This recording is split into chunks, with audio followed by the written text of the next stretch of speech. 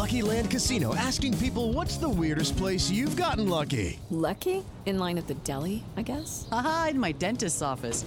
More than once, actually. Do I have to say? Yes, you do. In the car before my kids' PTA meeting. Really? Yes. Excuse me, what's the weirdest place you've gotten lucky? I never win and tell. Well, there you have it. You can get lucky anywhere, playing at LuckyLandSlots.com. Play for free right now. Are you feeling lucky? No purchase necessary. Void where prohibited by law. 18 plus. Terms and conditions apply. See website for details.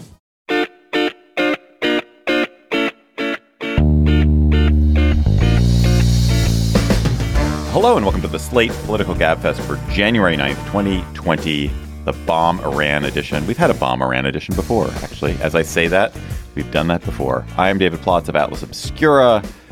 I am in Washington, D.C., where I'm joined by no one but in New Haven, Connecticut, on the campus of Yale University, is Emily Bazelon of the New York Times Magazine. Hello, Emily. Hello. That was such a wind-up. It seemed like you were going to say something more exciting, and then you didn't. Well. I had exactly the same reaction. I thought, my gosh, she's really reaching into the old bag of tricks. I was trying to think if I could think of something interesting to say about you after all these years, and I have nothing left to say about you. You're just he used the word sinecure a couple of weeks ago, and we all rained down on him with the fury of 1,000 suns. That voice back after a trip elsewhere to beyond. I don't even know where you were, John. I think I'm about to find out. Is John Dickerson of CBS's 60 Minutes. Hello. Hi. I was on break. I was in Tennessee and Utah. Both places with mountains. Wait, what was the first place? I didn't hear. Tennessee. I was in Knoxville. I love it when John says Knoxville. When he says Knoxville. Where the rest of us East Coast people say Knoxville. John gives it the good Knoxville pronunciation. Welcome back. On today's Gabfest, are we at war with Iran? Are we about to be at war with Iran? Are we done with our war with Iran? Then the unsettled state of the Democratic primary race, presidential race, a month before voting starts. Then what is happening with the impeachment trial? Plus, we will, of course, have cocktail chatter. What's happening between the U.S. and Iran? So John just teased us with his presence there. He actually will be back for our later segments, but he could not join us for the segment we're about to jump into. We are joined by Suzanne Maloney, who is a senior fellow at the Brookings Institution and an Iran expert. Suzanne, it's been a nerve-wracking week for Americans, probably for Iranians, and for people throughout the Middle East. We had so many things have happened since we recorded, since the drone strike that killed Qasem Soleimani. But both sides seem to have de-escalated or seem to be de-escalating. So are we at war with Iran? Well, you could argue we've been at war with Iran in some way, shape, or form, at least since the 1980s, perhaps dating back to the seizure of the embassy in November 79. But we're in a different phase, I think, of what has been a long conflict and often a war that only exists in the shadows. What we're seeing now is much more akin to a conventional war, and at least a couple of days ago, it looked like it was about to morph into something that might be very reminiscent of the kind of conflicts that the United States has waged in Iraq and Afghanistan with such devastating consequence. But is this an actual de-escalation, or is this just everyone sort of conveniently saying, we're just not going to do this right now, but check back with us in a month and we'll be doing some damage here and there in some other fashion? Yeah, I saw it described as the beginning of the end. I think we're actually at the beginning of a new phase, which is going to be a long, ugly, and unpredictable phase of conflict and confrontation with some quiet periods, but a lot of unpredictability about exactly where the next strike or when the next escalation will happen. What are potential options? What are the ways in which it could escalate from either side?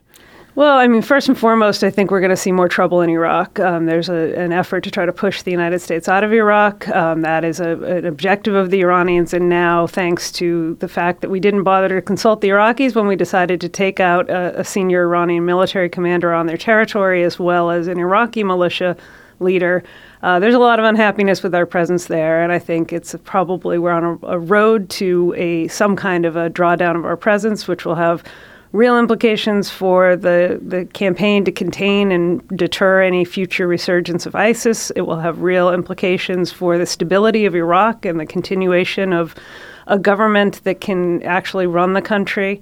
The Iranians will have lots of opportunities to push back against the United States and to try to retaliate without necessarily taking ownership in the way that they did on Wednesday with the missile strikes on U.S. military positions in Iraq. And that can happen almost anywhere across the region because they have proxies and assets.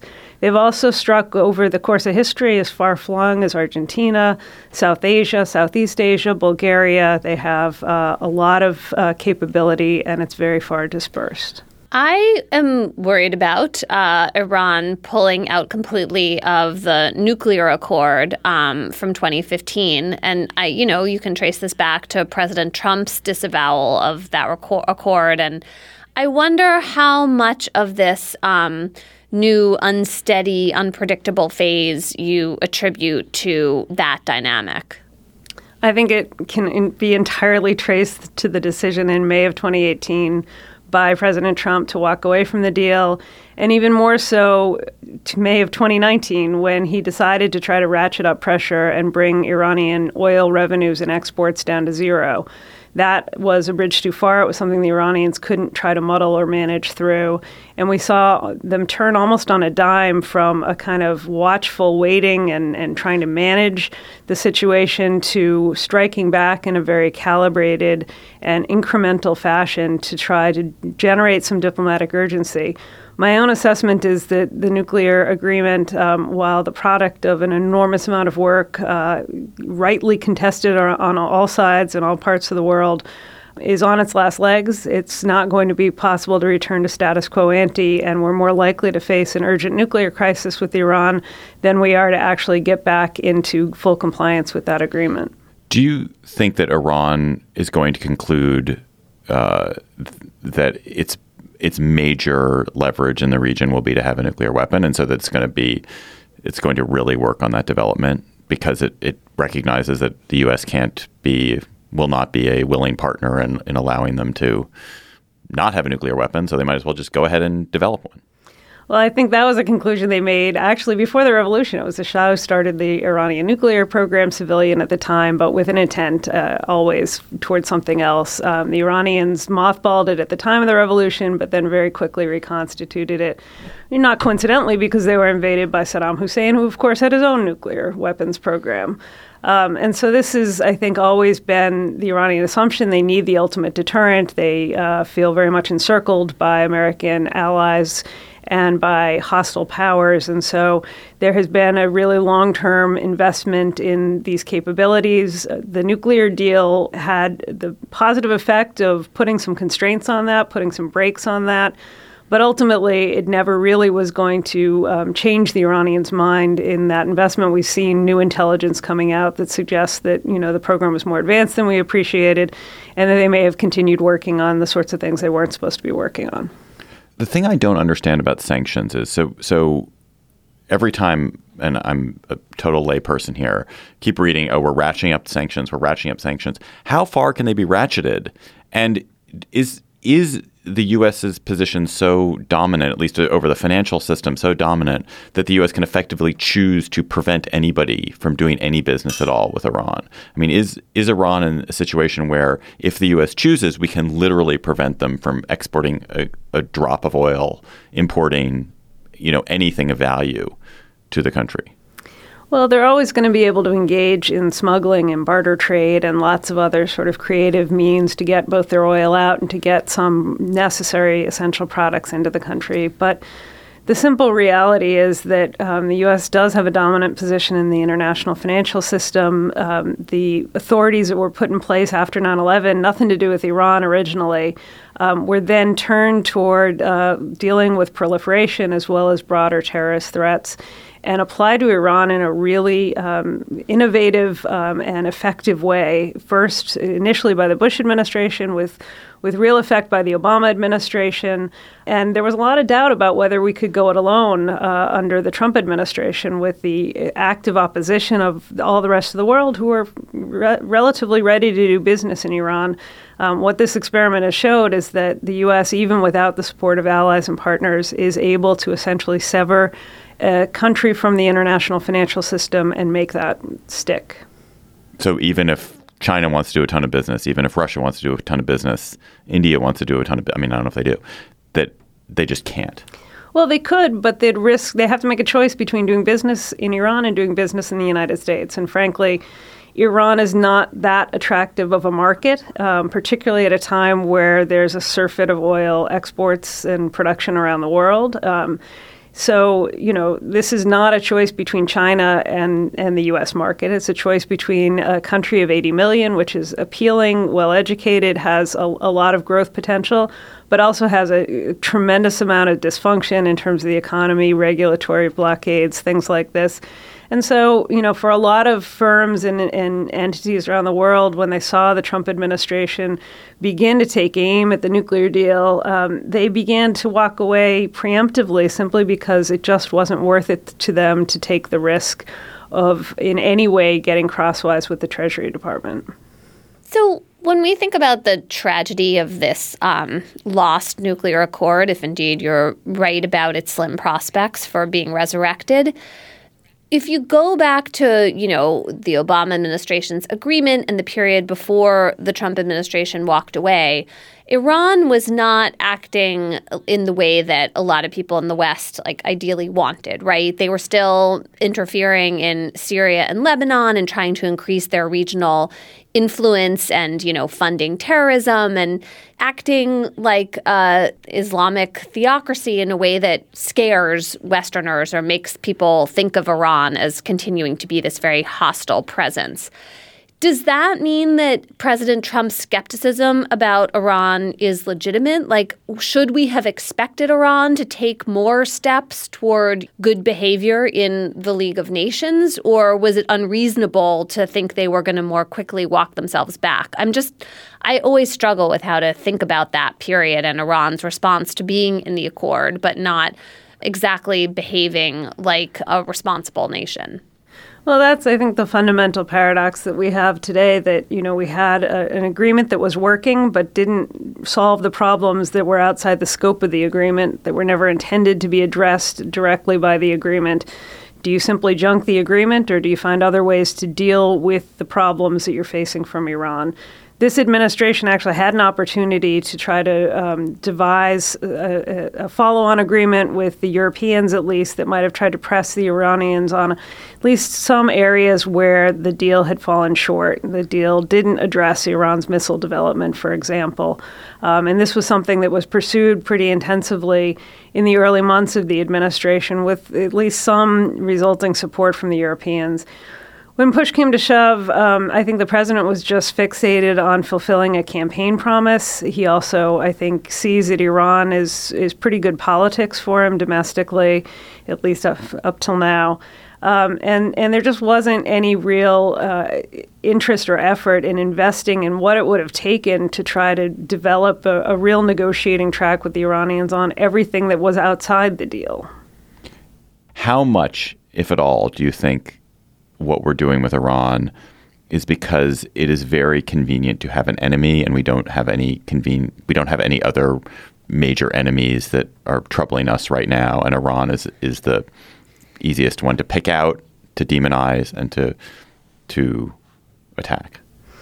Well, Iran's been, a sort of cartoonishly convenient adversary since '79. Everybody at that time was galvanized around the hostage crisis. More recently, Mahmoud Ahmadinejad became a sort of, Saturday Night Live figure of mockery. And Iran plays that role. Unfortunately, its government plays that role very effectively. But I also think that, what we're seeing is really driven by a a theory of the case about how to handle a recalcitrant power and how the U.S. needs to kind of retake the dominant role in the Middle East, and that it's the frustration with the Obama administration's unwillingness to challenge Iran as it began to expand its influence and become very directly engaged and successfully engaged in military conflicts in Syria, in Iraq, and also, of course, in Yemen. And this administration believes that we have such overwhelming conventional military superiority that we shouldn't be restrained in using it. We should push back against the Iranians. And they believe that if you push back really hard against the Iranians, they will, in fact, retreat. We'll have to see if that works out for them. Do you think that the United States or the world is safer with Qasem Soleimani dead than it was with him alive?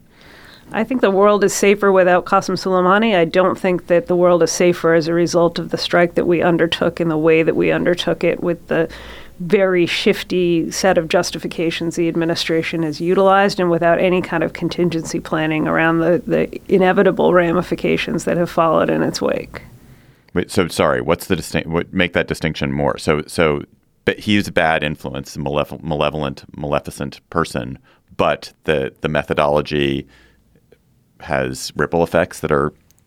It makes perfect sense that he's been on a kind of list of targets dating as far back as the second term of the Bush administration. He is a critical commander, and while Iran has a pretty deep bench of security force leadership with a lot of experience in battle, Soleimani had a unique role, and the fact that we were able to get him on what is essentially his home turf, I think, is a pretty showy demonstration of American might. But the reality is that you have to think through the second and third order effects of any action that you take. That's what the military is incredibly skilled and well situated to do, and it's just doesn't appear to be clear that this administration utilize that kind of typical planning process that really thought through and built up, the force protection, for example, around U.S. military presence in Iraq, for example, that they thought through the implications for the Iraqi government and whether or not we would, in fact, then be pushed out of Iraq. All of these things could have been addressed in a way if one was really serious about focusing on Soleimani as potentially a way of weakening Iran's influence in the region.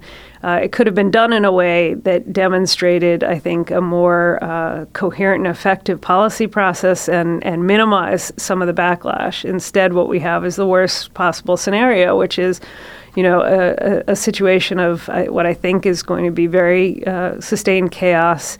And we have not reassured our allies in the region. We have not really accomplished a significant foreign policy objective. The question is, for me and for I think a lot of others, is whether, to what extent the kind of domestic positive boost that the president sees in his base at this time when he's under pressure may, for him at least, offset some of the negatives of what it has brought around the world. I mean, I just want to add to that, to think about this from a legal standpoint for a minute, that we just assassinated a government official, high up government official. This is a step beyond killing, assassinating, whatever you want to call it, people who are non-state actors, which the, George W. Bush administration did after 9/11, which the Obama administration continued. That was supposed to be a line. There was like a real recognition that it means something different to assassinate a government official, that puts our government officials at risk abroad or, wherever, that it, changes the calculus for our allies. And so I feel like that's both just like a legal, moral point to make, and then also one that has strategic implications. Do either of you think there's any chance that there will be evidence presented that will assure the American public that this was not an assassination, that this was a legitimate act of self-defense as part of, or that we're engaged in a war and this was a legitimate military act as part of a war? I've read various sort of legal arguments on both sides that suggest that, we don't need to have had an absolute degree of imminence in order to justify this action from a legal perspective, which isn't the same as from a policy or political perspective. What we've heard from the briefing from senior administration officials on the Hill suggests that they haven't really come up with a persuasive narrative, even for senior members of the Republican Party on the Hill. So I'm not convinced they're going to be able to come up with a persuasive narrative. It's notable that Mike Pence had announced that he was going to give a major policy speech on Iran this coming Monday, and instead what we saw is he quickly canceled it after the backlash on the Hill. So I think they're still kind of working out their story, and unfortunately, that's not the way these things should happen. Suzanne Maloney of the Brookings Institution, thanks for joining us. Thank you. Judy was boring. Hello. Then Judy discovered ChumbaCasino.com. It's my little escape. Now Judy's the life of the party. Oh, baby, mama's bringing home the bacon. Whoa, take it easy, Judy. The Chumba life is for everybody. So go to ChumbaCasino.com and play over 100 casino-style games. Join today and play for free for your chance to redeem some serious prizes. ChumbaCasino.com. No purchase necessary. Void where prohibited by law. 18+ terms and conditions apply. See website for details. Hey, Slate listeners. I'm Christina Cauterucci, the host of Slow Burn, Gays Against Briggs. I want to tell you about a special event we're doing at the Tribeca Film Festival in New York City on June 13th. To celebrate this new season of Slow Burn and Pride Month, we're hosting an exclusive live taping of the show with special guests, including civil rights activist and Black Lives Matter organizer DeRay McKesson, comedian and singer Esther Fallick, Eric Marcus, the host of Making Gay History, and Sam Feder, director of the Netflix documentary Disclosure, about the depiction of trans people in film and television. We'll dive deeper into this season and talk about the lasting impact of the Briggs Initiative and the continued fight over LGBTQ rights in schools. It'll be the perfect way to celebrate Pride Month this June with LGBTQ stories and voices across generations. Again, that's June 13th at the Tribeca Film Festival in New York. You can get tickets now at tribecafilm.com/slowburn. Hope to see you there. Slate Plus members, of course, get bonus segments on the GabFest and on other Slate podcasts. What a great thing to do in the new year. Get yourself a Slate Plus membership.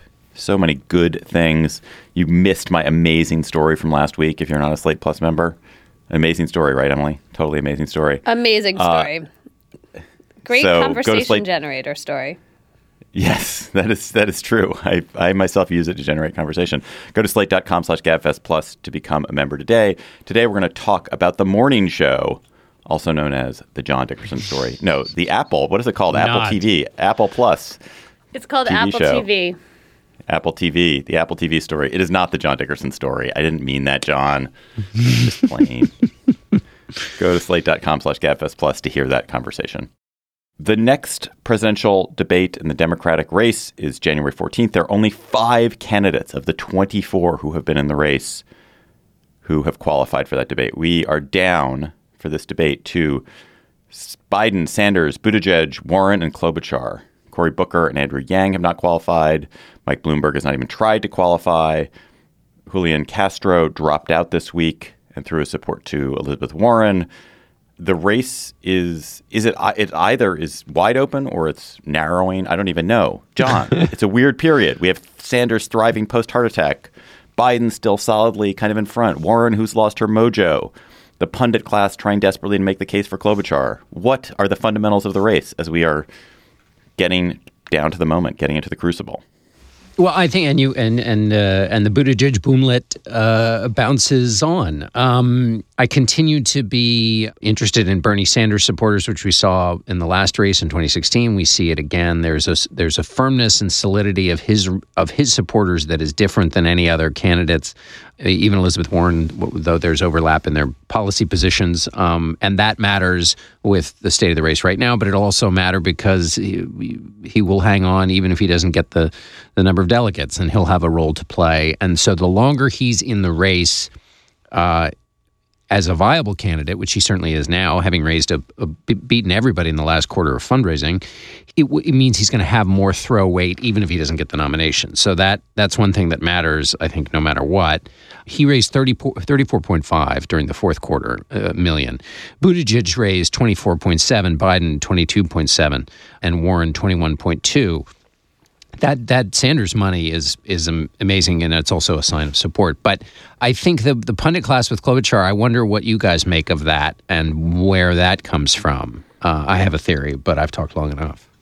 Well, I think there's been this question about the whole selection process, right? I mean, partly because candidates of color have been not making the thresholds for reaching the debate. And I think there's just this sense that Democratic voters are not choosing them in large enough numbers. And so I think David Leonhardt and a few other people have been, as pundits, saying, okay, well, what if we went back to a world in which party elders, the folks who used to convene in back rooms, smoke-filled back rooms, had a larger say in this process? Like, what if all the Democratic congresspeople or governors were choosing the candidate?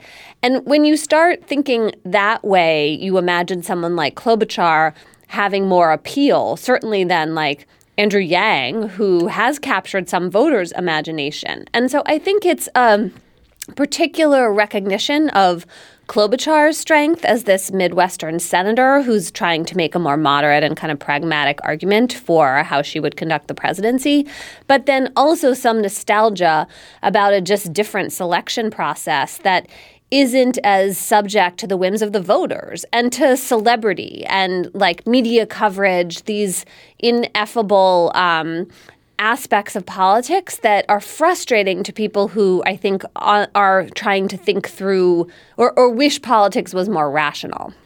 Can I make a slight amendment to that, which is you began with this premise that Klobuchar has been knocked out of the race because, well, the voters are not interested in Klobuchar. The voters haven't done a thing. There have been no voting. There hasn't been – we're a month away from voters doing anything. There's been polling, which is some kind of proxy for something. And then there's been fundraising, which is not at all a proxy for voting. It's a proxy for some intensity of support and effectiveness as a fundraiser. So it's not quite fair to say that this is a voter-driven – that the voters haven't expressed anything. It's an attempt to undermine a system which chooses for celebrity, for ability to generate media coverage, rather than something either electability or effectiveness in office. So that's my So, John, I mean, you've obviously thought about this a lot. I mean, David, you're right. I was using polls as a proxy for voters, and that's really not quite the same thing. But, John, I mean, if you were designing the ideal primary process, like, do you have a thought-out sense of what it would be? I mean, I find it really confusing. Yeah, God love you for asking that question. So it's what parties want is different than what a country wants. Parties want their ideas to go forward, and whoever controls the party wants that process to go forward. And there's always a wrestling over who actually controls the parties. Parties have gotten a great deal weaker, and the Democratic Party has just weakened itself more by reducing the power of superdelegates. In a perfect world, what you would want is both the voice of the people and you want the irrational voice of the people. Okay, so you want people who have passions and push the system, because passions and pushing the system is how you get social change, whatever your goal is for social change, whether you're a liberal or conservative.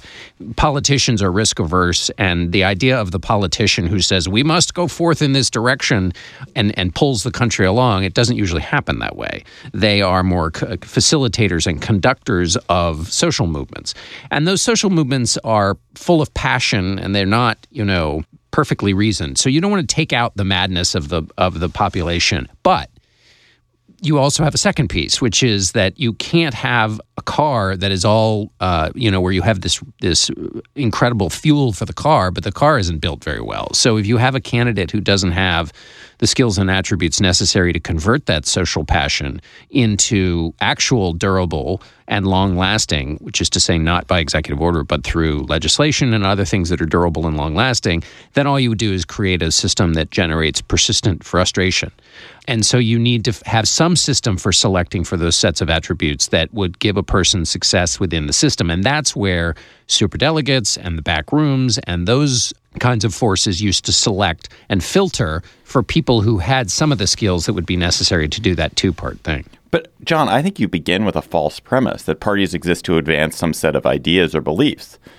We have seen with President Trump that the Republican Party, as it exists in 2020, the kind of ideas that it is pushing forward, the ideas it believes, has practically nothing to do with the Republican Party and the ideas it it said it believed in 2013 or in 2007 or in 2001 or in 1989.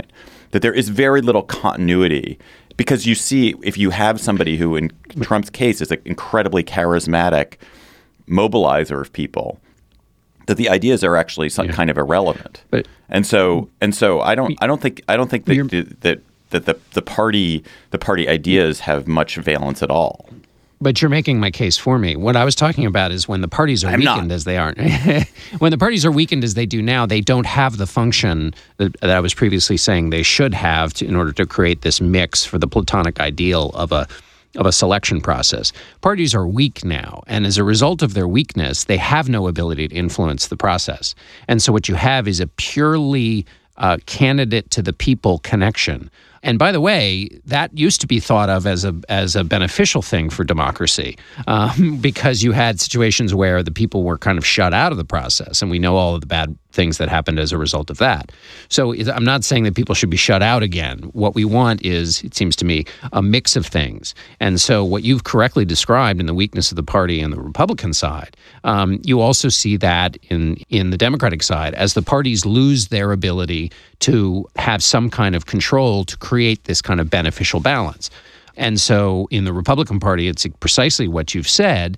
And what's fascinating about the Republican Party, just to take a brief detour, is the number of politicians who've decided that that Donald Trump is not a special magician who's pulling off a trick only he can pull off. You're seeing some politicians who have ambitions for the future starting to not just support Donald Trump, but ape the kinds of behaviors and things he says as a route to their own self-aggrandizement. And again, that's not the party making any choices. Finally, one quick point on the Republican Party and how it has no control over the nominee. The Republican Party did an autopsy after the 2012 election and said that it had to change in a number of different ways. They made one single suggestion on policy, which was that Republicans should support comprehensive immigration reform.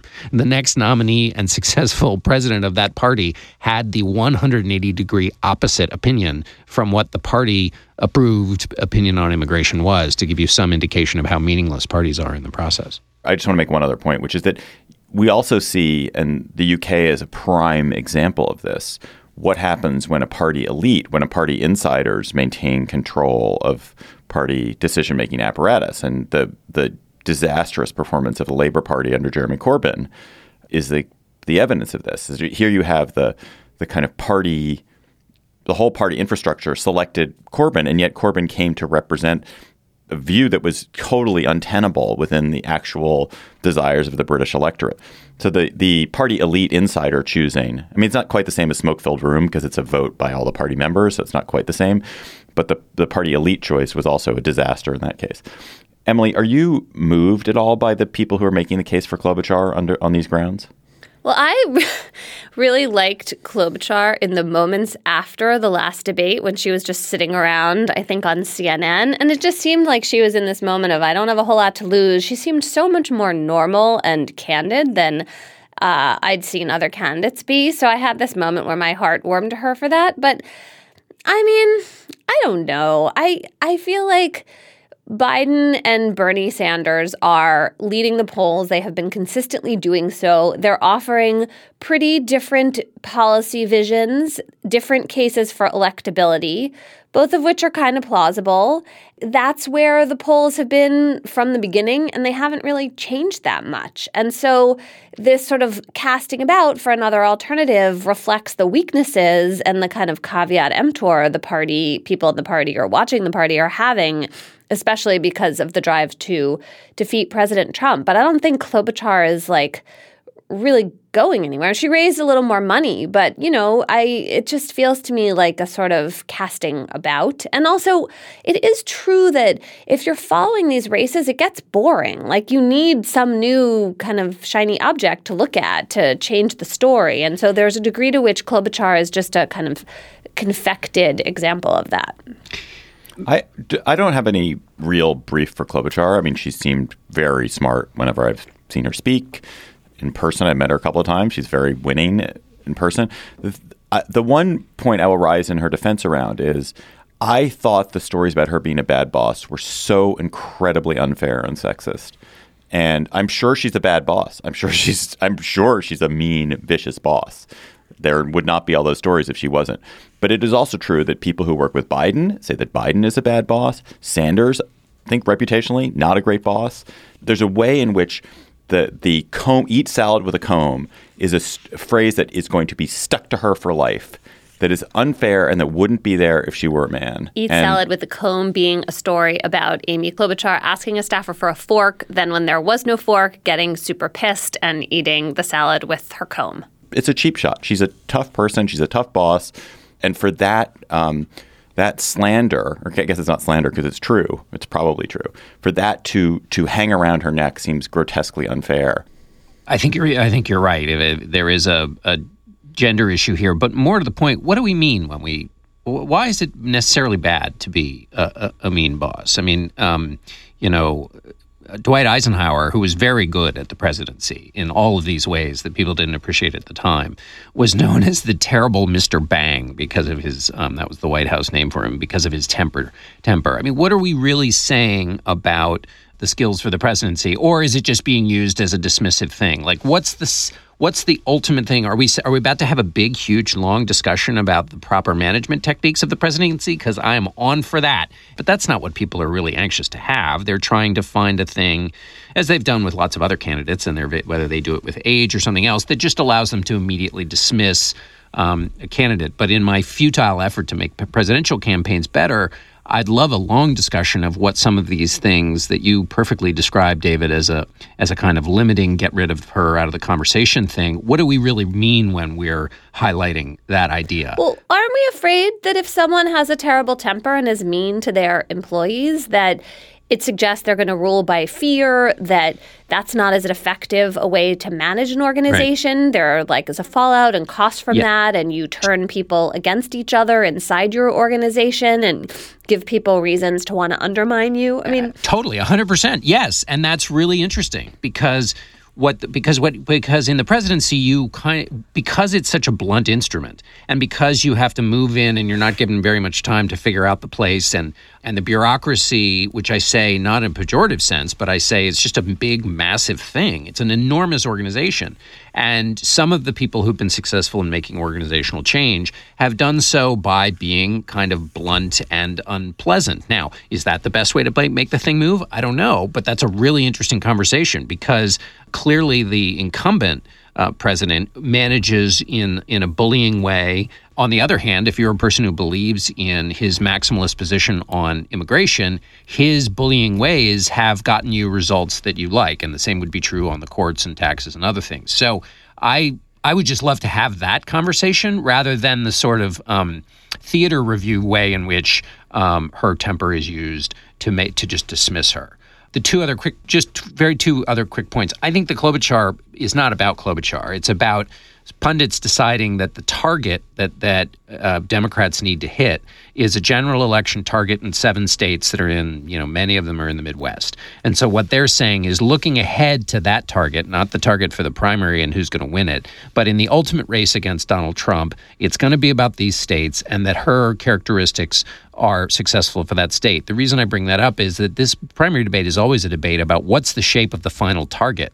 And everybody chooses a different shape of the final target, and then everybody has to finally agree on what the final target is, and nobody quite has yet. And so I think the Klobuchar discussion is also about this uncertainty about that. And then the final point is, if we realize that general elections are about negative partisanship, and that basically what Donald Trump is going to do in a time-tested technique is basically make the Democrats seem objectionable and completely out of the mainstream, it's interesting to sort the candidates in that fashion, each party making the other seem much more objectionable. And so which Democratic candidate sets up best if that's the case?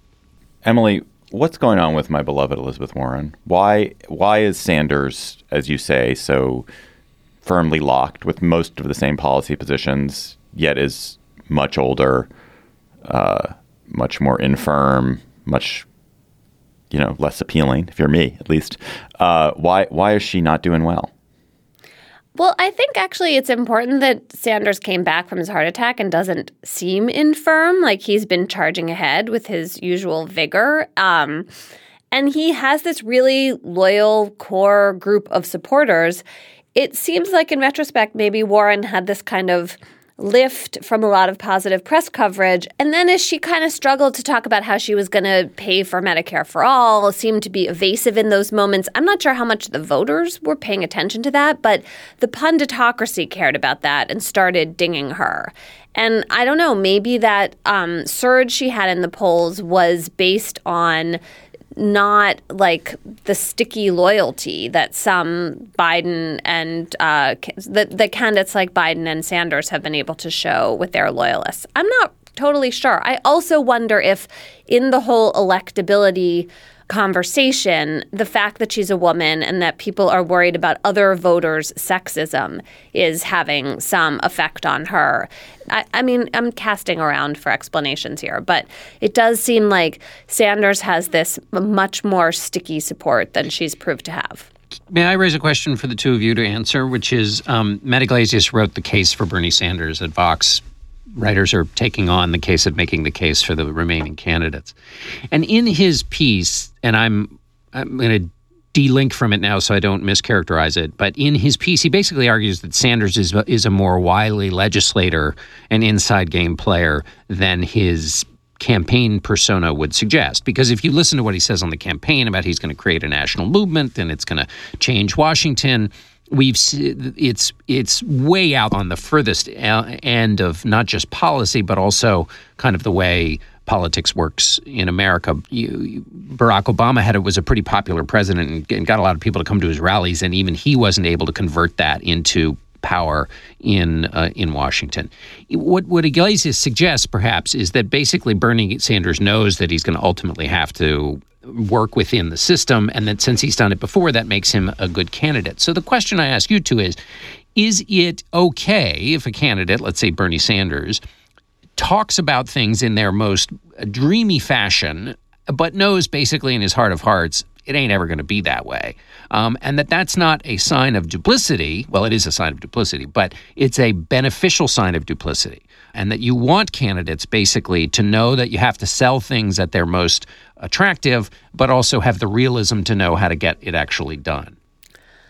I feel like duplicity is a funny word for this, because another way to think about it is maybe, I mean, okay, let's give him the benefit of the doubt. It's based on his whole career. Bernie really does believe in free college and Medicare for all and raising taxes to pay for it. And he just... I'm not saying it's not the policy positions. It's the whether they can ever get through, and whether his method that he's explained in the course of his campaigns for how it's all going to happen by this creating this great national movement that's going to change Washington from its ways going forward.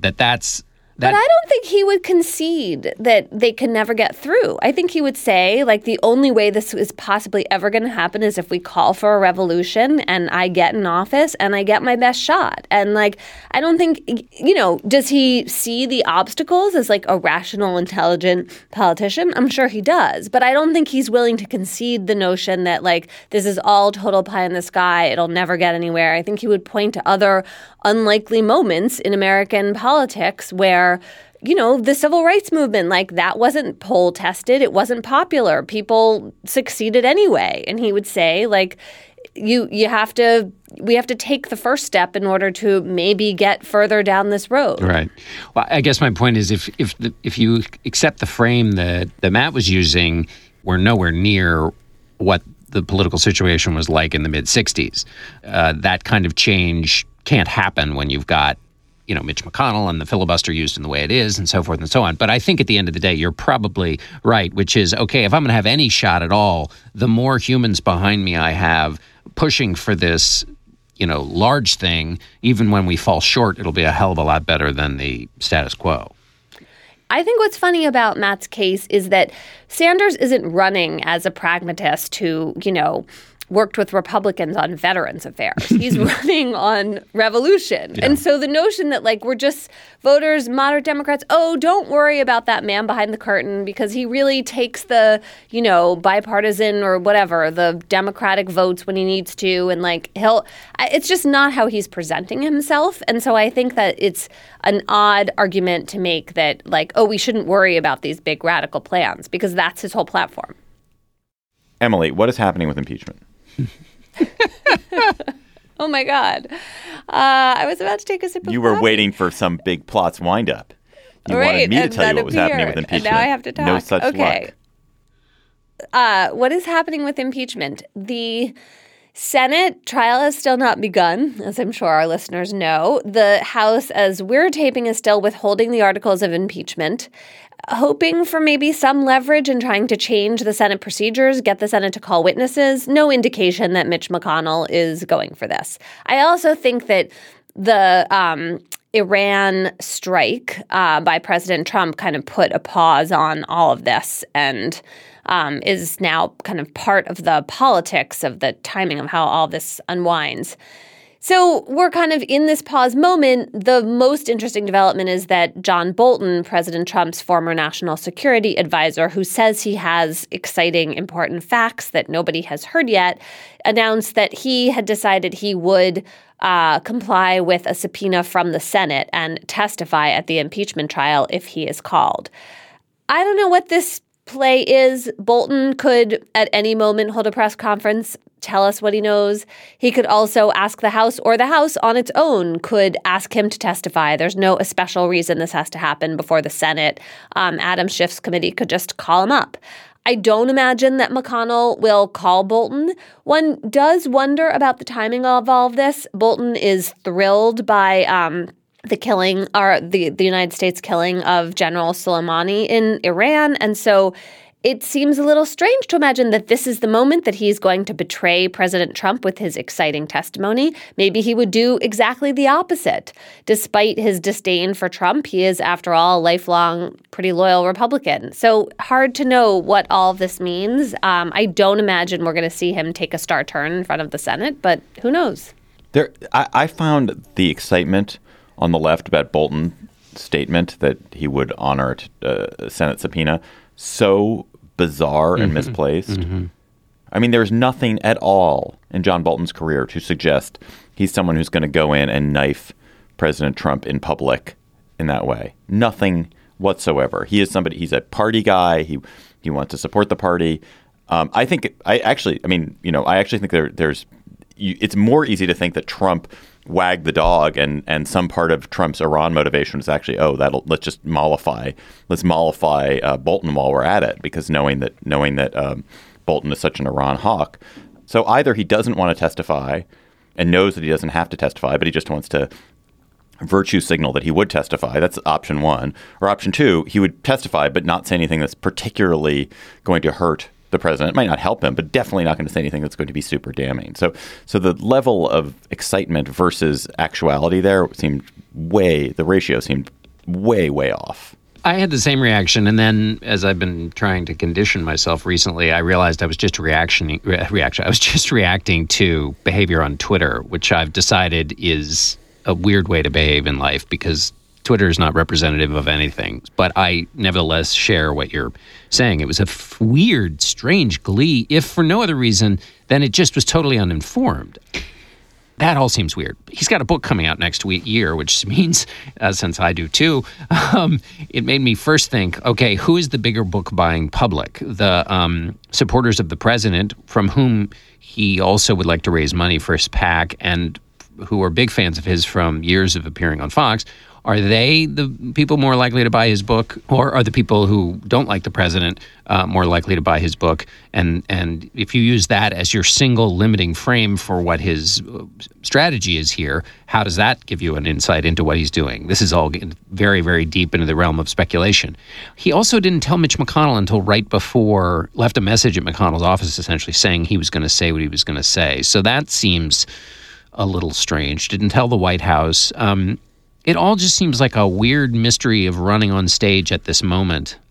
And also, by the way, what could he say that would actually change the shape of things in the impeachment proceedings? It doesn't look like he's going to be able to. They're going to let him testify in the Senate, by the way. I mean, I understand that you're speculating, John, but I'm glad you brought all of that up because there's a part of me that just feels like John Bolton just wants a big burst of attention. And it is related to books and book sales and his own sense of importance and celebrity. And I mean, this is something I wonder about all the time with Rudy Giuliani, Bill Barr. These are old people who were off stage and are now very much on the center stage. And maybe there's just something really tantalizing about continuing to generate headlines. Yes, and to be psychically rewarded. That's the other piece. It's not enough to generate headlines. It's the thing that we forget about Barr and Giuliani is that as much as Barr and Giuliani get absolutely thwacked on the left and on left Twitter and in the New York Times and so forth, they are receiving validation left and right, or actually right and right, and also right, from the world in which they swim.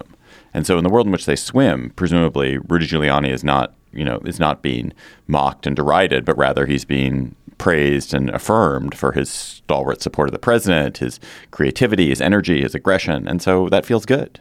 And so it's not merely attention, it's attention with positive affirmation, which is a pretty heady drug. Right. And when you think about it that way, it just seems so unlikely that Bolton is going to destroy himself with Republican right-wing book-buying voters by taking down President Trump. I mean, as David started by saying, everything John Bolton has believed that in his life, Donald Trump has done a very good job of supporting. John Bolton, one of his earliest jobs was working in the Reagan Justice Department, pushing very strongly for the nomination of Robert Bork against a lot of what used to be called moderate Republicans who were in the Reagan administration. And Bolton was successful, obviously, in getting Bork into the getting him nominated. He obviously didn't get confirmed. But so on the judge's question, the president has done quite well. On the spending for defense, he's done quite well. I mean, so for his entire and Iran, as David mentioned, he's doing what John Bolton would like. So it would seem strange, extremely strange, that a president who is delivering on every possible thing that a Republican of John Bolton's kind, with a possible exception of flirtation with getting out of Syria and Afghanistan, would then suddenly turn on him and be forever then known as the person who either A, turned on him, or B, if he's got something really a real bombshell, B, became the person who is the John Dean of this impeachment, essentially, the person who changed the narrative, which right now looks like an easy acquittal for the president and the Senate. Emily, we talked about this last week. We're a week on. Who is enjoying the waiting game more? Is it Nancy Pelosi or Mitch McConnell? I do think, let me just give my thought for 1 second. The more I've thought about it this week, Nancy Pelosi, the House Democrats have done their constitutional duty. They have done their job. They have impeached the president. They have presented compelling evidence that he committed impeachable offenses. They have impeached him for those impeachable offenses. They have created a record around it. They brought in witnesses. They should just stop messing around and let the Senate do its job, even if they know the Senate is going to make a mockery of it, even if they know the Senate is not going to offer a fair and honest trial. That is not their responsibility. They know it's no longer their. It's the responsibility of the other august legislative body that the United States has, and the voters can see the Senate make a mockery of it, and then can judge them accordingly. But I do think that Pelosi at this point has I don't think she has any leverage, and I also think it's making it all look kind of weird that they did what they were supposed to do. Now let the other body do what it's supposed to do, even if it does it poorly. Yeah, that seems right to me. I feel like this is going to wind itself down quickly, or it should. As of Thursday morning, there was some fibrillations in the force on the Senate side. You had Dianne Feinstein and a few other Democratic senators saying, okay, let's get this sent over here and let's get this thing going. You also had some Democrats in the House in, let's call them Trump districts, swingy kind of House districts who were saying, all right, let's send it over. And then you had Mitch McConnell making efforts to kind of move forward even without Pelosi. So it seems like it's going to get going maybe as early as next week. And then it'll sit for 6 days. The senators can't talk with each other, can't look at their phones. It will be probably unpleasant for a lot of them basically at a human level to sit still and have to listen for that period of time, which they almost never do in their lives. I mean, who does in the modern life? Any of us. John, I cannot remember. You and I both covered the Clinton impeachment trial, which was also witness list, but it was not. It took time. What is it you do in a witness Senate trial? In a witless Senate trial. Senate trial might also be happening. In a witless Senate trial.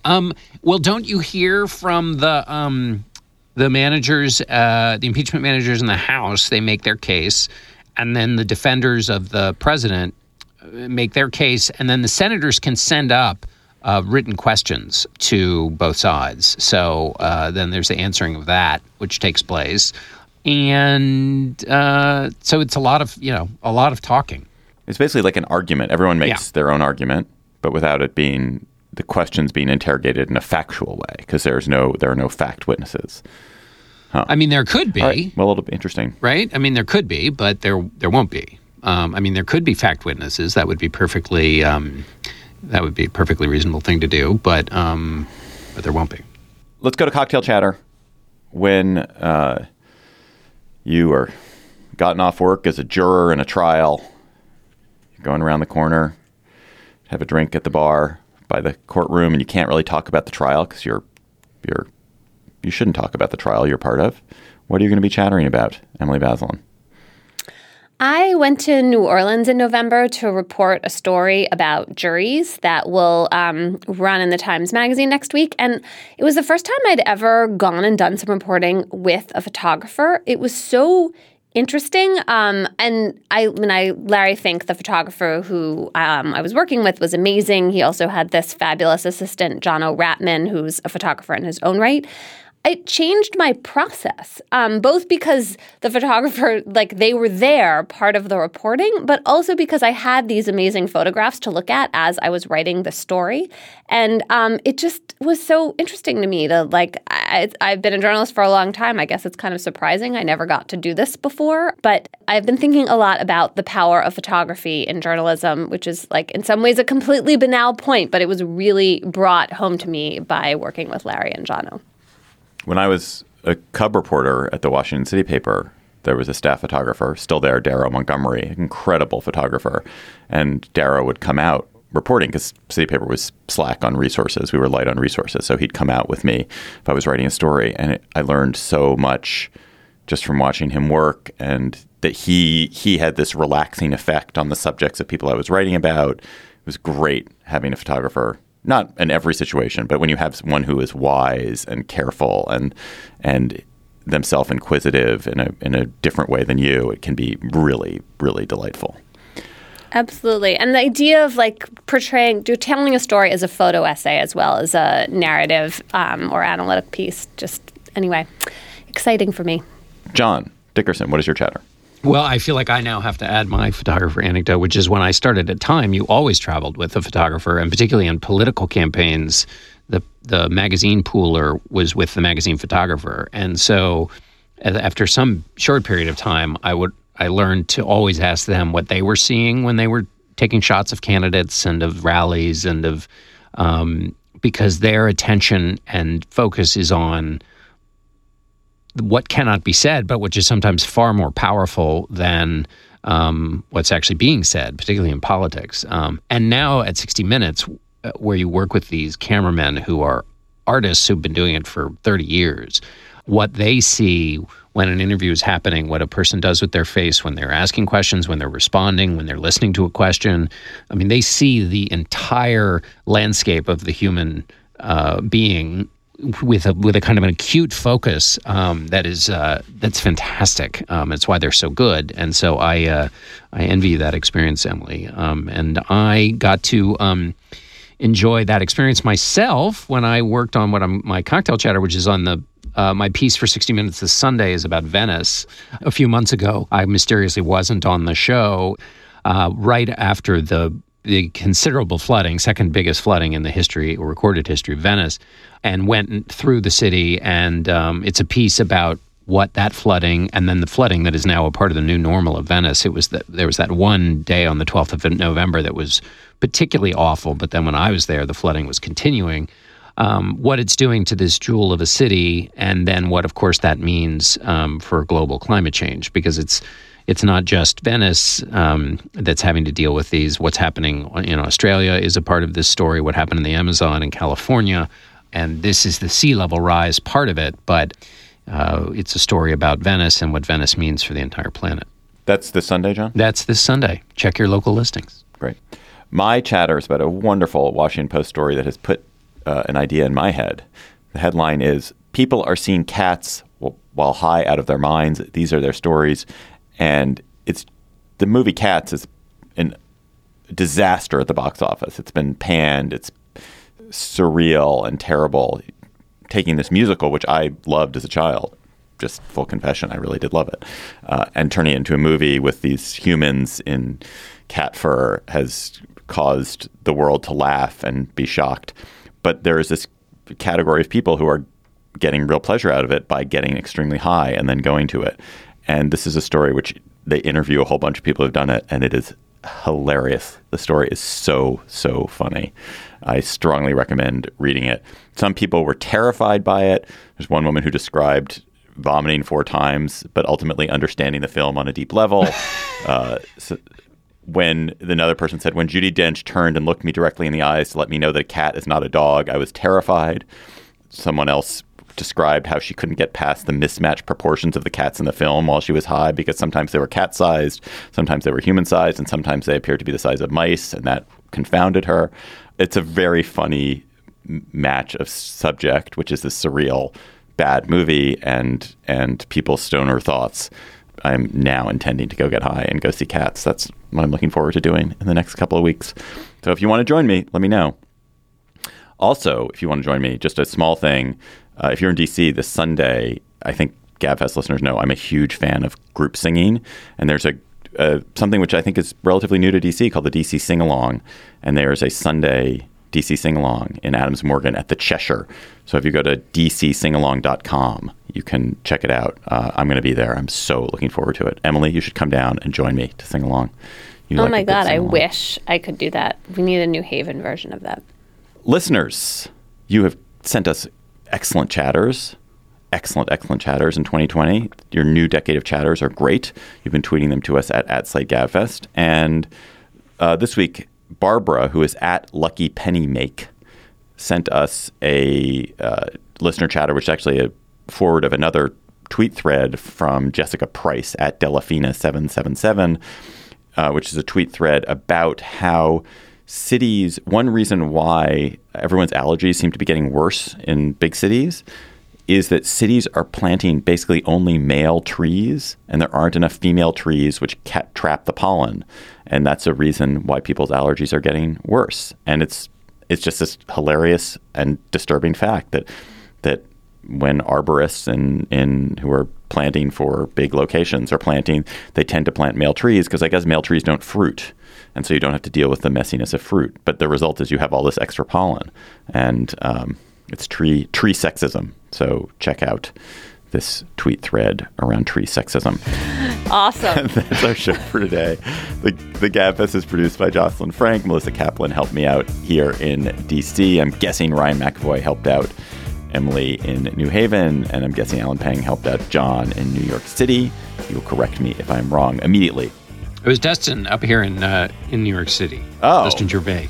You mercifully let Alan have the day off. How nice. I hope Alan is out partying somewhere. Gabriel Roth is editorial director of Slate Audio. June Thomas, managing producer. You should follow us on Twitter at SlateGabFest and tweet chatter to us.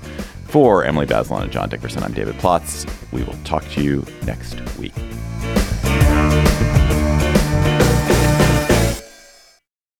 Hello, Slate Plus. John and Emily have both watched The Morning Show, of which I've only seen one episode. But The Morning Show is a show that is on Apple, and it is about a morning show. Discuss. I really enjoyed the show. I do not think it is great television. I completely ate it up nonetheless. The premise very quickly is basically a Matt Lauer story. So Jennifer Aniston plays the co-host of a guy, the actor Steve Carell, who right away gets fired for sexual misconduct. We don't know exactly what he's done in the beginning, but we get the sense he's abused his power on the show in some way.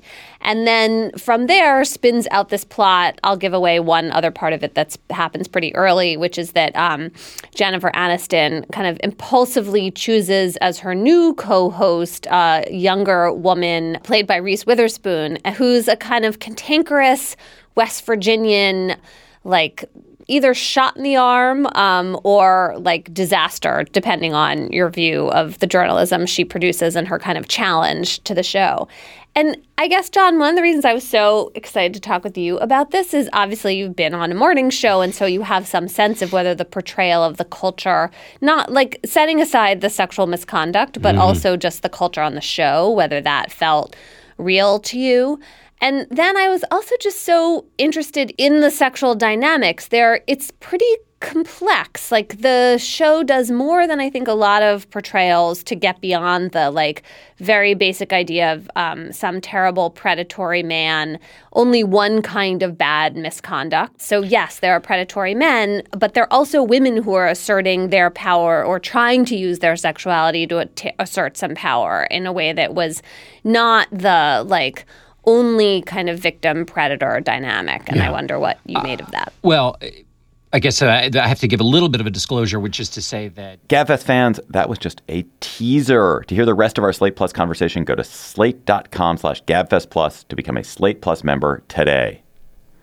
Hello, it is Ryan, and we could all use an extra bright spot in our day, couldn't we? Just to make up for things like sitting in traffic, doing the dishes, counting your steps, you know, all the mundane stuff. That is why I'm such a big fan of Chumba Casino. Chumba Casino has all your favorite social casino-style games that you can play for free anytime, anywhere with daily bonuses. That should brighten your day a little. Actually, a lot. So sign up now at ChumbaCasino.com. That's ChumbaCasino.com. No purchase necessary. VGW Group. Void where prohibited by law. See terms and conditions. 18+.